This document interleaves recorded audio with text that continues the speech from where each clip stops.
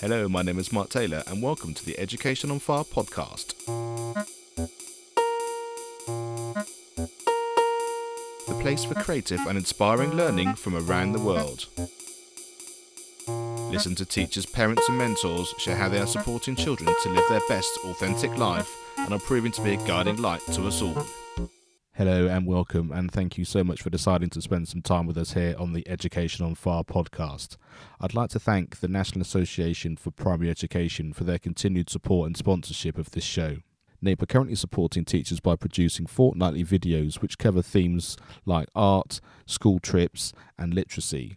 Also, they are giving away e-copies of their professionally produced journal, Primary First. To find out more about the association, please go to nape.org.uk. That's nape.org.uk. Today I'm talking to Professor Barry Carpenter, who has been a head teacher of 3 schools in the UK, and National Director at the UK Government's Department for Education, and was the first Professor of Mental Health in Education in the country. Barry has published books including one on autism and girls and is in the who's who in the acknowledgement of his national and international contribution to the field of special education. He has been awarded the OBE and CBE for services to children with special needs. As we explore his career and research of over 40 years, we talk about how children's development going through their education years is affected by those who are actually born prematurely and the development of the brain and how that impacts their life. So this is a fascinating conversation with Professor Barry Carpenter.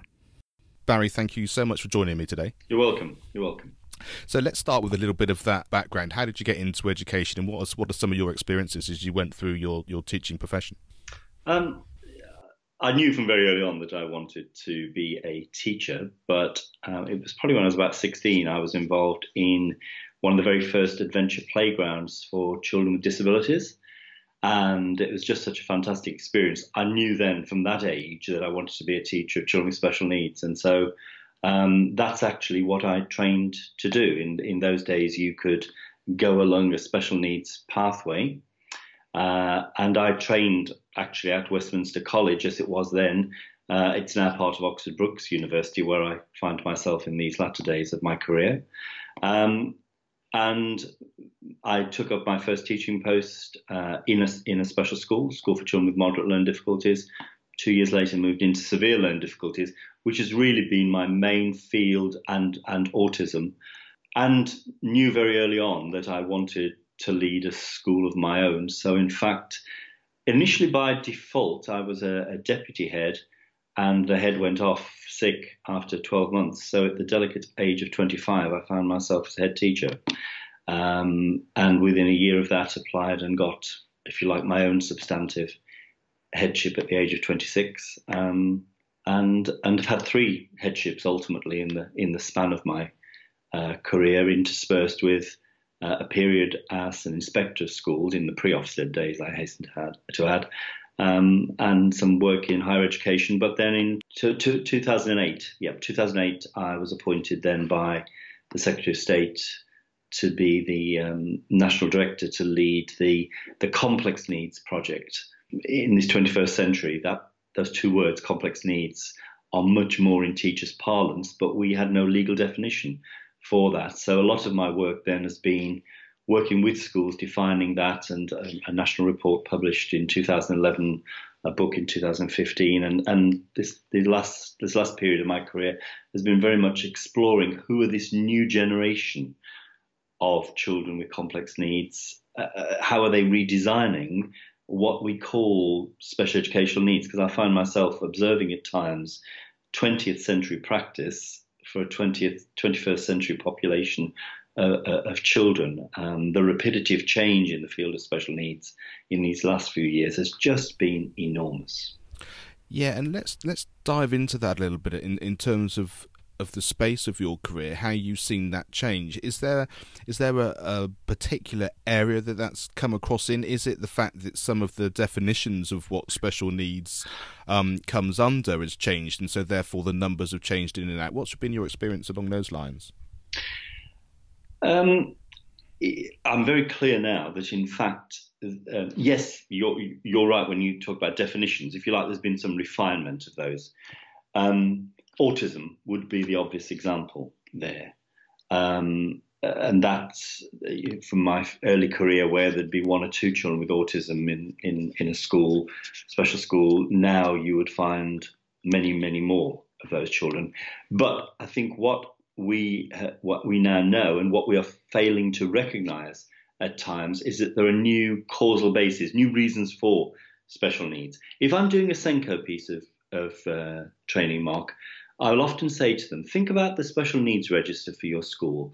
Which group of children in this 21st century do you think have changed, have rewritten that special needs register? And you'll get very obvious answers like ADHD, autism, latterly social, emotional, mental health needs have come through, all of which are right but are wrong. Because in fact, the causal base for the rises across those three groups, for example, is actually prematurity of birth.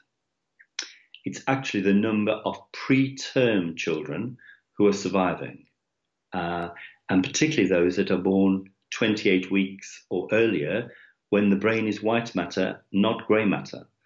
And therefore, for those children, their learning pathways are the likes of which we've never seen before.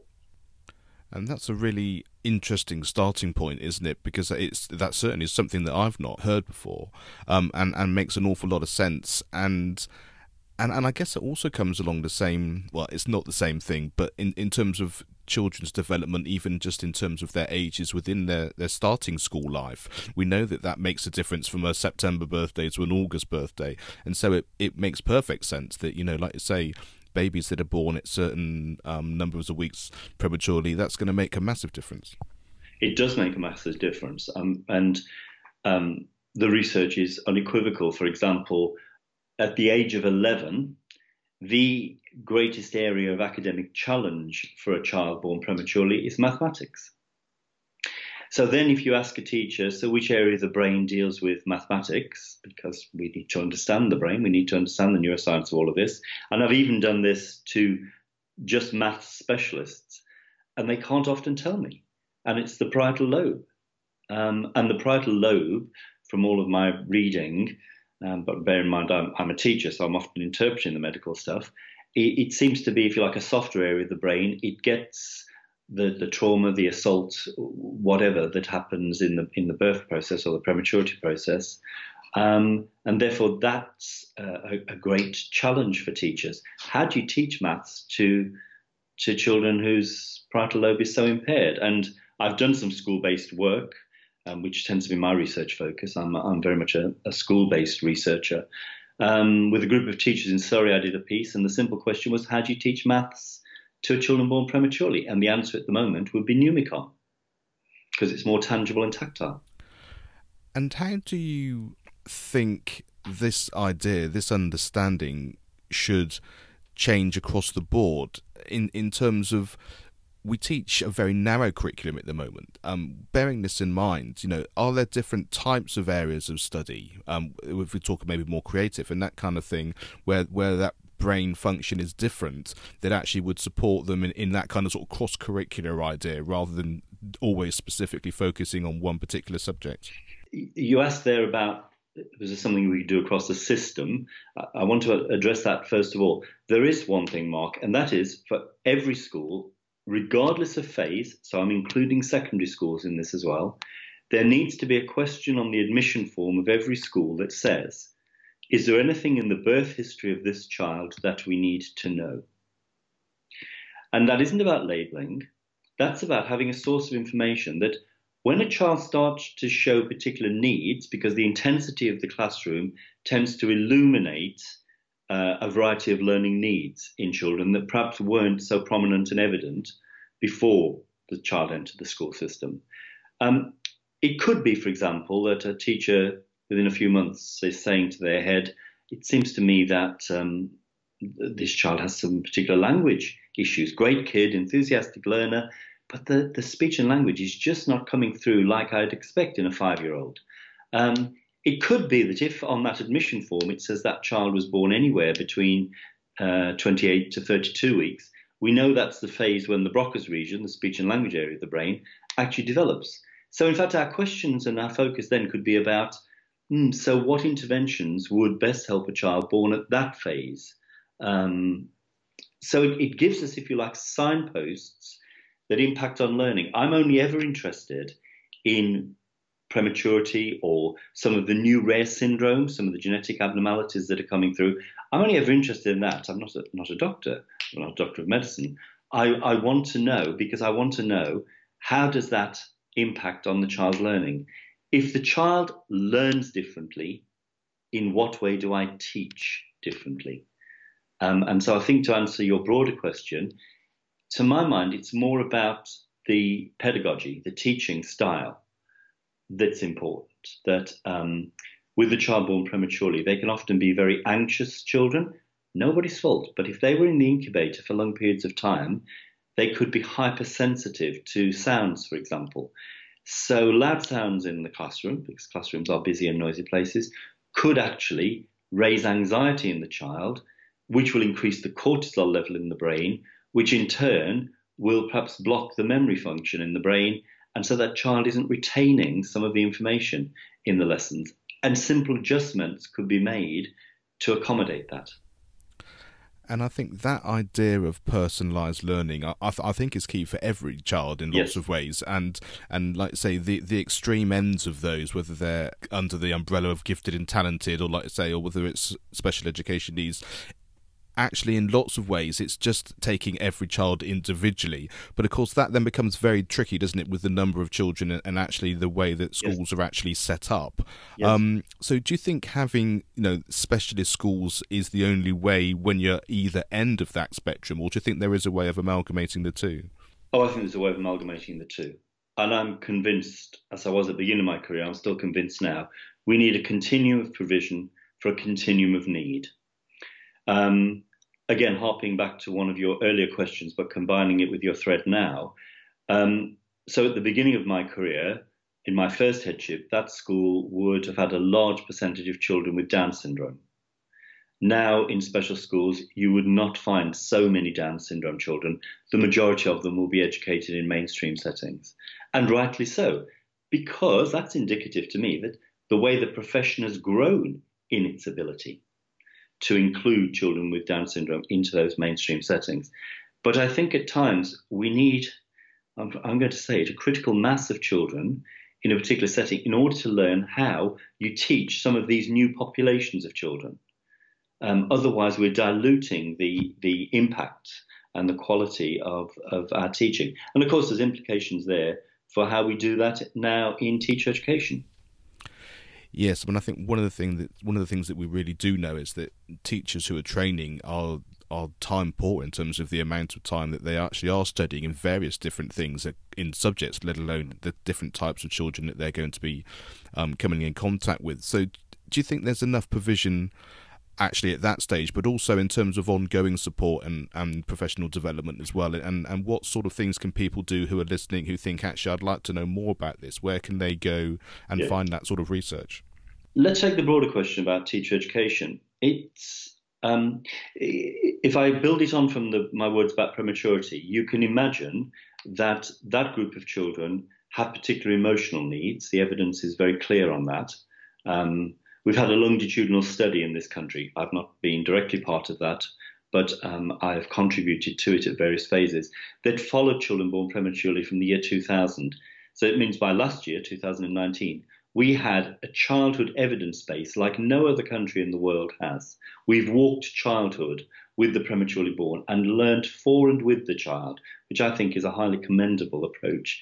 So we know, for example, that prematurely born children in the teenage years will have particular hormonal issues due to the way their brain is scaffolded and can deal with the hormones. What we've begun to do, for example, at Oxford Brookes now, is that work about prematurity is blended into very distinctive special needs modules that students can opt into at undergrad level.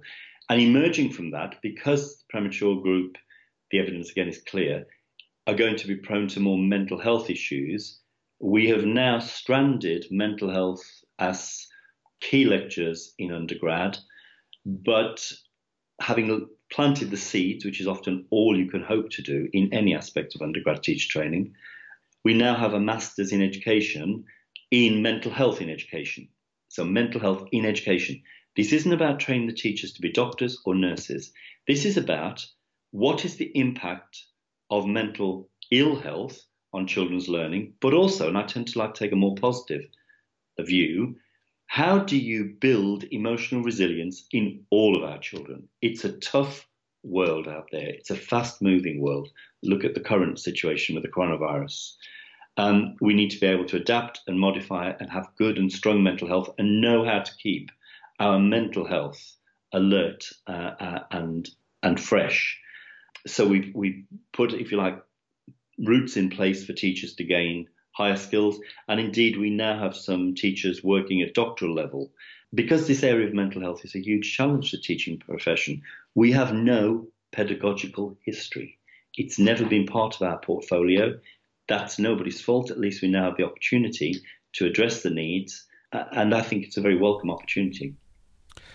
And do you think that this is something which will naturally improve organically in terms of, as our knowledge and our understanding and sharing of this information becomes more prevalent, the fact that we will teach in a different way and be more individualised and understanding that actually children's mental health will actually improve because they'll be more aware of themselves and how they fit into the world, like you explained? Or do you think that because the current system is quite strained in some ways and children find that hard, that there has to be some more systematic change to support it from a practical level? I think you're right. I think in time, it is for me about self-regulation. So your point about children will understand more about their own mental health is very important. And because there will have been direct and indirect teaching around that schools are becoming much more mental health aware. What impresses me is that despite the fact that we as teachers have never been trained, and I mean, my professorship at Oxford Brookes is mental health in education, I'm probably only 2 steps in front of anybody else in the profession. But we needed some leadership for this short period of time of 3 years. I actually taken up that post at Brookes as I lead towards retirement. And I do think that there are very good initiatives. The mental health first aid training is having a very positive impact on schools. We're going to have mental health leads in schools. There's some very good resources already starting to come out. We've got resources in areas that we've never had resources before, and I think that's to be welcomed. So I do think things will improve. If I bring it down to teaching, and you've rightly pointed about the individual approaches, about personalisation, for me there's one other thing that is key, and that is engagement. When I did the work on complex needs for the DFE across all types of school in the country, when we discovered who are the children with complex needs in our school system, again, for me, the question was, great, how do they learn and how do I teach them? And we discovered then, through some very systematic trial work in classrooms, that engagement was the single best predictor of successful learning for children with complex needs. And mental health is the most complex of all the complex needs. It's the one that will creep up and cohabit with any other form of learning difficulty. It'll cohabit with autism. Between 60 and 70% of young people with autism in the teenage years will develop a mental health issue. For every 5 children on the special needs register in a school, 3 will develop a mental health issue. So we know that these are populations that are very vulnerable to mental ill health. So our focus needs to be on emotional well-being. Quite simply, the question I ask teachers is, how do we keep our children emotionally strong? And do you find that there is an easy answer to that in terms of what you get back from the people that do it, or does it really open the debate and the conversation to really develop where they want to move forward from having had that conversation? I'm so impressed with my profession in the willingness of teachers to explore what they can do around mental health. I look in their eyes, Mark, and I see the fear. Golly, this is a new area in which I've no experience. But alongside the fear, I see the commitment, because day in, day out, they are seeing the rapid erosion of children's mental health. And unless children have good mental health, they're not going to be successful learners, which is the whole point of them coming to school. So therefore, we must find teaching approaches, not always specifically around mental health, but just in terms of compassion in our teaching, compassion and care in our schools, compassion, care, and creativity. We as teachers need to have creativity to address issues, for example, around grief. We don't teach grief. And yet we're charged by the Education Reform Act 1988, preparation for adulthood. And grief is part of life. It can happen in childhood. It often happens. It will inevitably happen in adulthood. We're great if granddad dies, we support the child. We're great if the pet hamster dies, we're there for them. But in terms of direct teaching about grief, we have no resources. And I've been really pleased the last 12 months, the psychologist Dr. Tina Ray is producing the most fabulous resources around grief, around well-being, around transition. That transition from primary to secondary can destabilize many children's mental health and emotional well-being. So there is this emergence of resources. We just need to find the opportunities in schools for teachers to use them, to trial them, to experiment with them. It's new stuff. They're going to have to learn professionally on the hoof. And I think the key to that, I think, is what you mentioned just a moment ago, which is the creativity, isn't it? Because yes. we know schools are very time poor when you have to yes. kind of, do things at a certain time and fit it in with the current system. But I think certainly that's the reason this podcast was set up, was sharing those creative and inspiring things, because there are ways of doing it. And like you said, bringing it all together, having an idea of where you want to start. And that isn't necessarily about learning maths or English. It's about human beings, how you connect to yourself, how you connect to everybody else, empathy, all those kind of things. And then everything grows out of that. And I think when you start from that point of view with the child first, then it becomes a very optimistic future, I think. You're absolutely right. I was asked by a colleague the other day, knowing that I was about to retire, what did I think of our profession at this juncture? And I just said, teaching is a relationship-based profession. That's, for me, the end point. It's a starting point, and it's the end point. It's about those relationships. It's about the relationships that teachers have with children, that children have with their teachers. And it's also about how teachers speak to the head teacher and at the interaction there. It is about compassion, about kindness. Teaching is a relationship-based profession. They can throw at us whatever policy initiative they want. They can bring in whatever inspection systems they want to, but they cannot take that away from us. And I often ask teachers, if I'm making that point, just reflect, what was it that called you to be a teacher? And don't walk away from that question. Because until you know what it is in your humanity that makes you want to be a teacher of children, an inspirer of their learning, then you will be no good to the children if you cannot answer that question. And I think having a community of people that feel the same way, and that's the great thing these days about the online world as well as the physical world, is the fact that you can get that in lots of many different settings. And I think surrounding yourself with those types of people gives you that emphasis every day yes. to feel like you're being supported in, like you said, the essence of what it is that you want to do. Yes, you're absolutely right. One of my doctoral students at Oxford Brookes is actually exploring compassion in teaching, because teaching is emotional work. We've intellectualized teaching. We've had some very arid curriculum models at times, but we forget that there has to be an underlying humanity, and human beings, as we're seeing again in the current crisis, are at their best when they can show kindness and compassion to others. It's what marks us out from other species. And it's certainly the hallmark of teaching. The best teaching I see is not always about inspirational curriculum. It is about the quality of relationship that existed between teacher and learner, the child.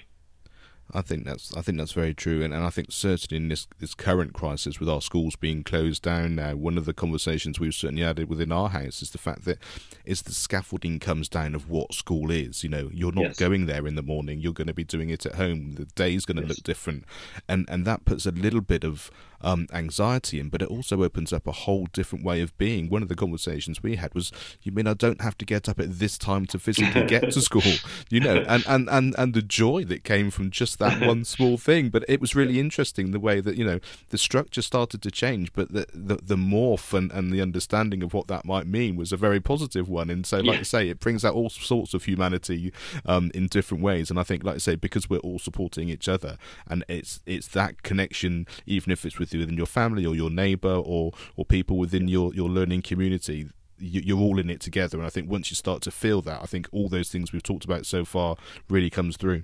Yes, you're absolutely right. And I think, isn't this a time for families to, within themselves, but looking out to others in whatever ways are permissible, it's time to model to our children what compassion and care for human beings might actually be for our fellow human beings.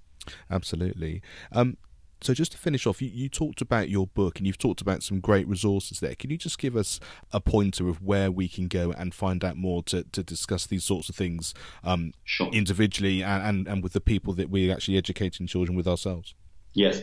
Well, I've talked a lot about children with complex needs. So there is a book that I wrote with some colleagues. It's called Engaging Learners with Complex Learning Difficulties, and it's published by Routledge. And the follow-up piece of work to that latterly has been the work on girls and autism, which again I wrote with Professor Francesca Happe and Joe Edgerton, was published last April. And that book has just been phenomenal, because this is a group that often these girls get identified in the teenage years due to self-harm or anorexia or depression. We've been missing girls with autism. And that book, quite simply, is called Girls and Autism. And within 3 days of its launch, actually topped Amazon Education and has taken me so far to 11 countries around the world. I'm not traveling at the moment because of the virus, but it's even been, I've even been called to launch it in Dubai, an area of the world where you wouldn't think they'd want to talk about girls or autism, but they did, and very enthusiastically. The other resource I mentioned, the ones by Dr. Tina Ray, are published by Nurture UK. Nurture UK is a fantastic website, particularly if teachers want to look at the issues around attachment, which many of our children have attachment issues these days, or around bonding and emotional development. Some of our other work, the wellbeing toolkits, are published through Hinton House. Fantastic. Well, Barry, it's been a real privilege to talk to you today, and thank you, Mark. There's so much to think about there, and I think just for me the biggest takeaway of just the starting from that community, starting about the relationships we have both with the children that we're involved with and also the staff and the people around, I think certainly at this time feels very, very powerful. So thank you so much for sharing your wisdom, and it's been my pleasure. And we'll have details of all the things that we've been talking about on the show notes of this podcast, so people can easily click through and find out those details. So yeah, thank you very much again. Thank you, Mark. Thanks for listening to the Education on Fire podcast. For more information of each episode and to get in touch, go to educationonfire.com. Education is not the filling of a pail, but the lighting of a fire.